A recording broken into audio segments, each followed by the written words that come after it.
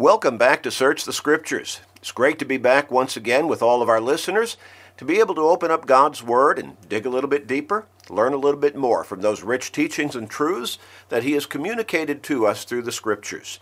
How blessed we are to be able to do that on a regular basis. And here on Search the Scriptures, we strive to do that every day, Monday through Friday. We hope that you are enjoying our study together as we go through from one study to another, actually, but always centered in God's Word. Now, we hear from many of you who tell us that you listen every day to the program, and that's a tremendous encouragement to us, and we pray that it is a great blessing to you and others around you because of the knowledge you're gaining by listening and studying with us from God's Word each day, and then being able to pass that knowledge on to others around you and be a positive influence for godliness to those with whom you communicate and with whom you associate on a daily basis. Those who might be listening for the very first time, we're very thankful for you as well. And our prayer is that as you listen for a fairly short period of time even, that you will quickly become aware that we do exactly as the name of the program suggests. We search the Scriptures. We dig deep. We look at God's Word in depth. We try to present those deeper meanings in a way that is easy to understand and that also makes sense for our daily lives.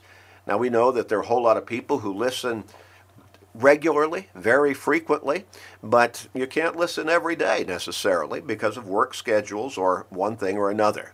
We're thankful for every one of you who listen to this program on a continuing basis.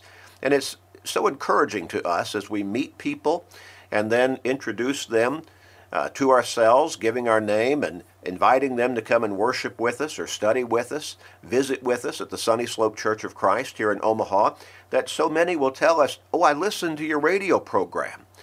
It's just tremendously encouraging. And again, it's an example and a testimony as to the power of God's Word to reach souls and how God can bless a ministry to reach out to thousands of people on an ongoing basis.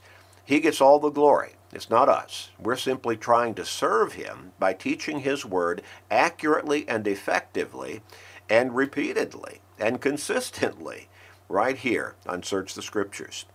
Now, we'd encourage you to come and visit with us at the Sunny Slope Church of Christ. I know that many people, they wonder about their church. Their church has left them, in a sense. They've become more and more liberal. They've gotten farther and farther away from God's Word. Preaching and teaching is more centered around telling stories, good-sounding stories, rather than really digging deep into the Scriptures. Come and check out a church that is trying to be simply the church of the Bible. Nothing more, nothing less, nothing else. And that's not a statement in arrogance. That is a statement in humility. Trying to simply be what God designed us to be as His church and the Lord's body, which is the church. Ephesians 1:22 and 23. At the end of the program, we'll give you our address. We'll give you other information as to how you can contact us. We encourage you to have a pencil or a pen and a piece of paper ready. Jot down that information and then come and check us out. We also will give you the time of our services, and we want you to come. We hope you will. We pray that you will. Now, you can also at that point contact us and ask for the free Bible study that we always offer, and you can even ask for a copy of today's program on CD. And both are always free, and we'll take care of the postage. So have that pencil or pen and piece of paper ready, and in just a little while, we'll give you all of that information. Now today we're going to continue on this series that we have begun entitled Beware of Drifting. We've talked about how we always need to be aware of our spiritual direction because it's easy to drift into sin, to drift into doctrinal error, to drift into outright unfaithfulness, and all the time not even realizing that we've gotten off course. It happens all of the time. We've talked about how a fisherman might go out and get into a boat. He might take his boat out to a spot where he's catching fish. So he drops his line and he's catching fish on a pretty regular basis for a few minutes, but after 10 or 15 minutes, he realizes the fish aren't biting anymore. Then he looks around and he says, I've drifted away from that spot where the fish were biting. I've got to get back there. Well, what was the problem? He didn't anchor his boat. And so the current of the water gradually drifted him away, and he did not even realize that he was moving away from that spot. The same thing is true when you might have a pilot of an ocean-going ship at sea, and he's crossing the ocean, and so he knows where he wants to be, and he's set his course for that particular destination, but he doesn't watch his compass carefully enough, and so he gradually drifts off course just a little bit. And drifting off course by 1 degree, one single degree, depending on how far he is going to be traveling, can set him to cause him to miss his destination by 50 miles or 100 miles or even more. And the same thing is true with the pilot flying an aircraft. He's got to make sure that he keeps his bearings right on. Otherwise, again, just 1 degree off, and he could miss his destination by a great many miles and really never even see the destination that he misses.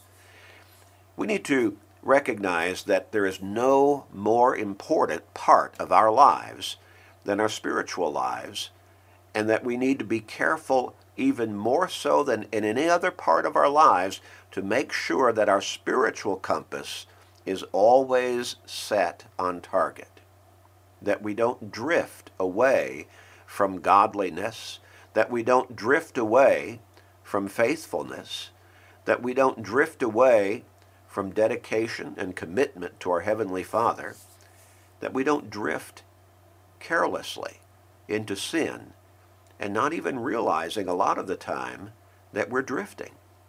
Remember that the technical definition of sin, which we read so many times in the Bible, that particular word, it means a missing of the mark. We don't want to miss the mark in our spiritual lives. We don't want to miss the mark in our spiritual destination, which is heaven. Transgress, another word used in the Scriptures to identify sin. Again, technical understanding means to go aside, to go beyond. Again, in other words, to miss the mark or miss our destination. Well, we've talked about how we need to be careful to not drift away from the spiritual course that God has set for us in His Word.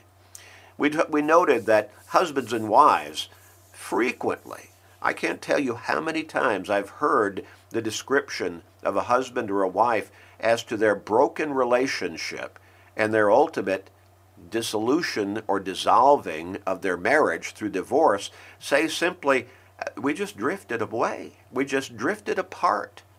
We weren't close anymore. Well, what happened? They weren't paying attention to the compass of their marriage relationship. Now, if marriage partners will always check the compass of their marriage, then it's likely that their marriage will stay on course and they'll stay in love together. And particularly if they've got their marital compass set on God and pleasing Him and living faithfully before Him and serving Him through their marriage, if they're true soulmates, in other words, then it's most likely that they'll stay mates in every other way as well. Many Christians become careless. They stop paying attention to nurturing their faith. We talked about that.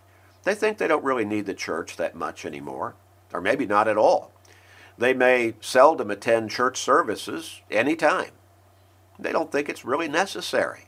And they'll say, I can still love God. I can still have a great relationship with God and with Christ without having to be at church services and listening to preaching and teaching. Why did God send His Son to establish the church on this earth then? You see, that's a logical question that you need to ask yourself. Of course you need the church. And of course you need to be with your brothers and sisters in Christ on a regular basis, because in that way you become strengthened by being in their presence, and you can kind of feed off of their spiritual strength, and they can feed off of your spiritual strength and become strengthened. And all of you need to continue to be under the sound of God's Word. Many Christians don't realize that they don't pray that much anymore. They just kind of drift away from that dedication and that communion with God. But Paul tells us in 1 Thessalonians 5 and verse 17 to pray without ceasing. In other words, to pray every day, to pray regularly throughout the day. And at the end of that listing of the spiritual armor that we're to wear every day to fend off all of the attempts of the devil to lead us into sin, at the very end of that list in Ephesians chapter 3, beginning with verse 10, verse 18 says, praying always. Prayer is vital. And a whole lot of folks, they hardly read their Bible at all. But we're told to study or be diligent to present ourselves approved to God, a worker who does not need to be ashamed. Why? Rightly dividing the Word of God, because he can handle God's Word correctly. He can understand it, he knows it, he can make the proper applications. And God's Word was given to us by God, guiding the inspired writers through the Holy Spirit to write it down just as God wanted it to be, to first guide us to salvation through Christ, and then to guide us to live that faithful and productive spiritual life as a Christian before God. Many find themselves reading and studying God's Word less and less, and drifting into less and less communion and communication with God, and to focus on His will less and less. Well, let's look a little further. Many people drift into more and more destructive sin because they're not paying attention to the direction their lives are taking until they suddenly find themselves engulfed in sin. Wow. But that happens all the time. They just kind of drift into more and more destructive sin. Not paying attention to what they're doing, where they're going, how they're living, and they become more and more engulfed in sinfulness. You know, Adam and Eve would be a prime example of that. Prime example. When you go back to Genesis chapter 2 and verse 17, God warned mankind in the garden to not partake of the fruit of the tree of the knowledge of good and evil. He said, but the tree of the knowledge of good and evil you shall not eat, for in the day that you eat of it you shall surely die.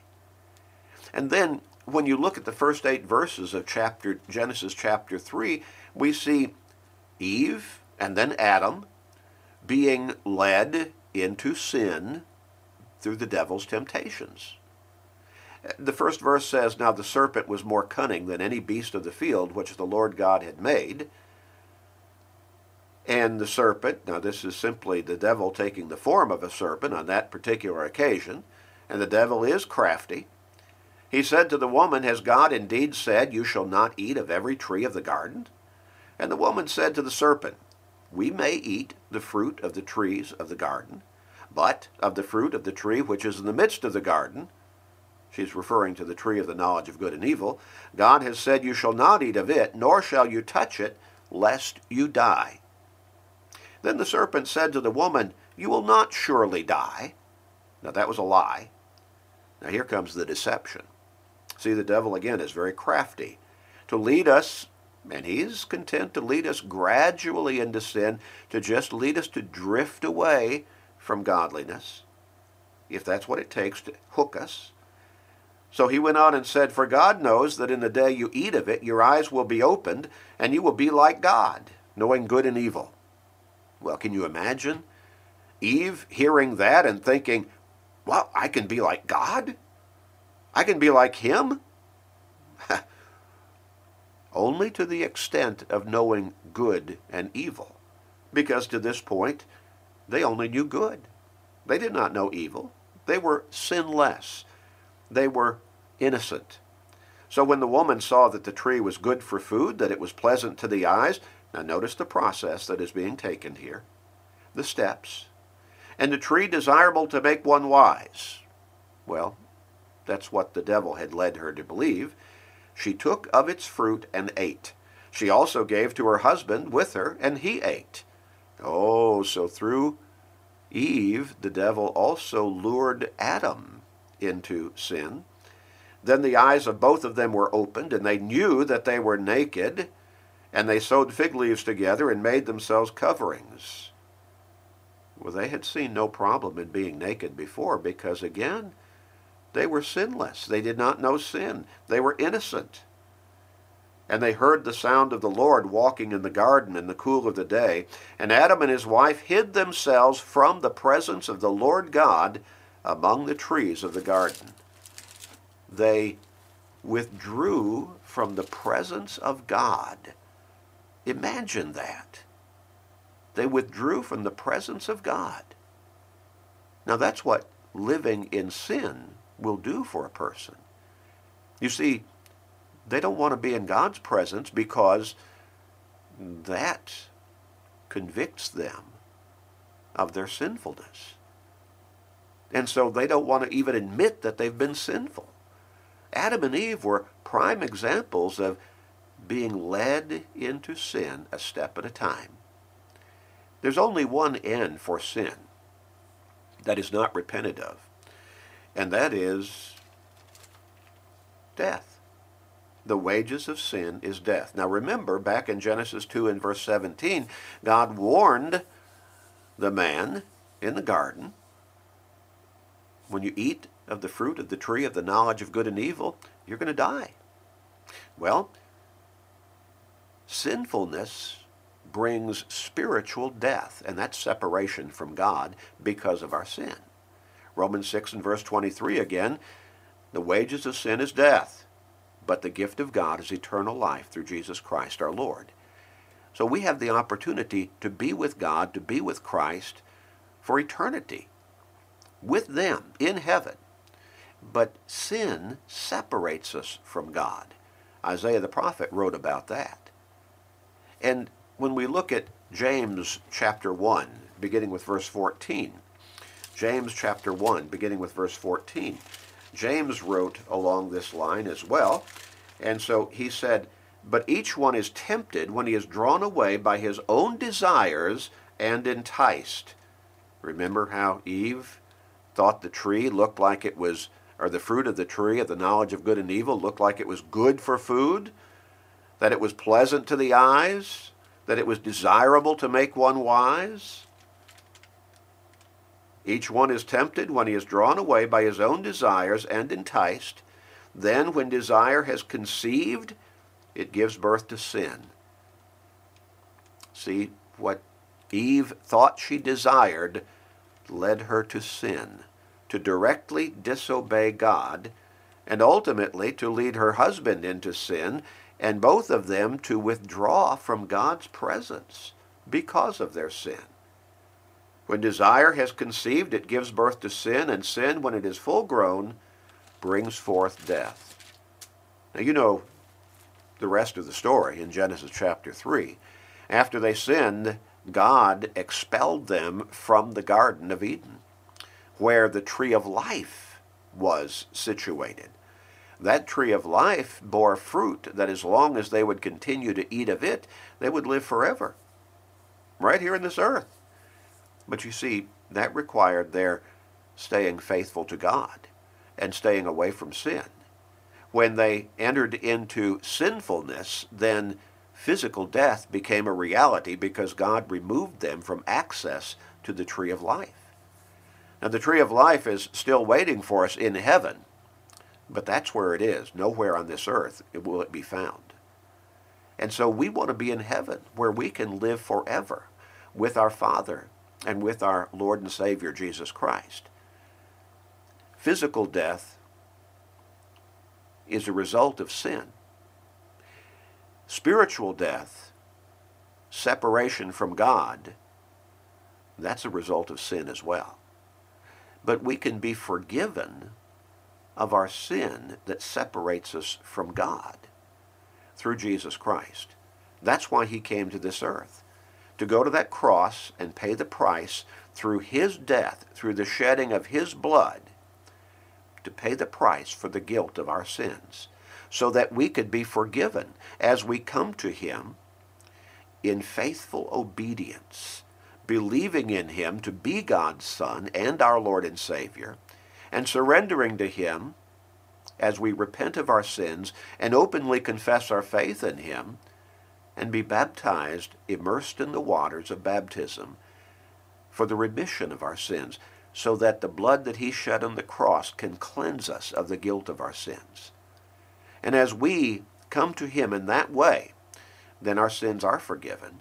We are redeemed. We're given that second chance on life, spiritual life, eternal life, and we're in a state of salvation in Christ.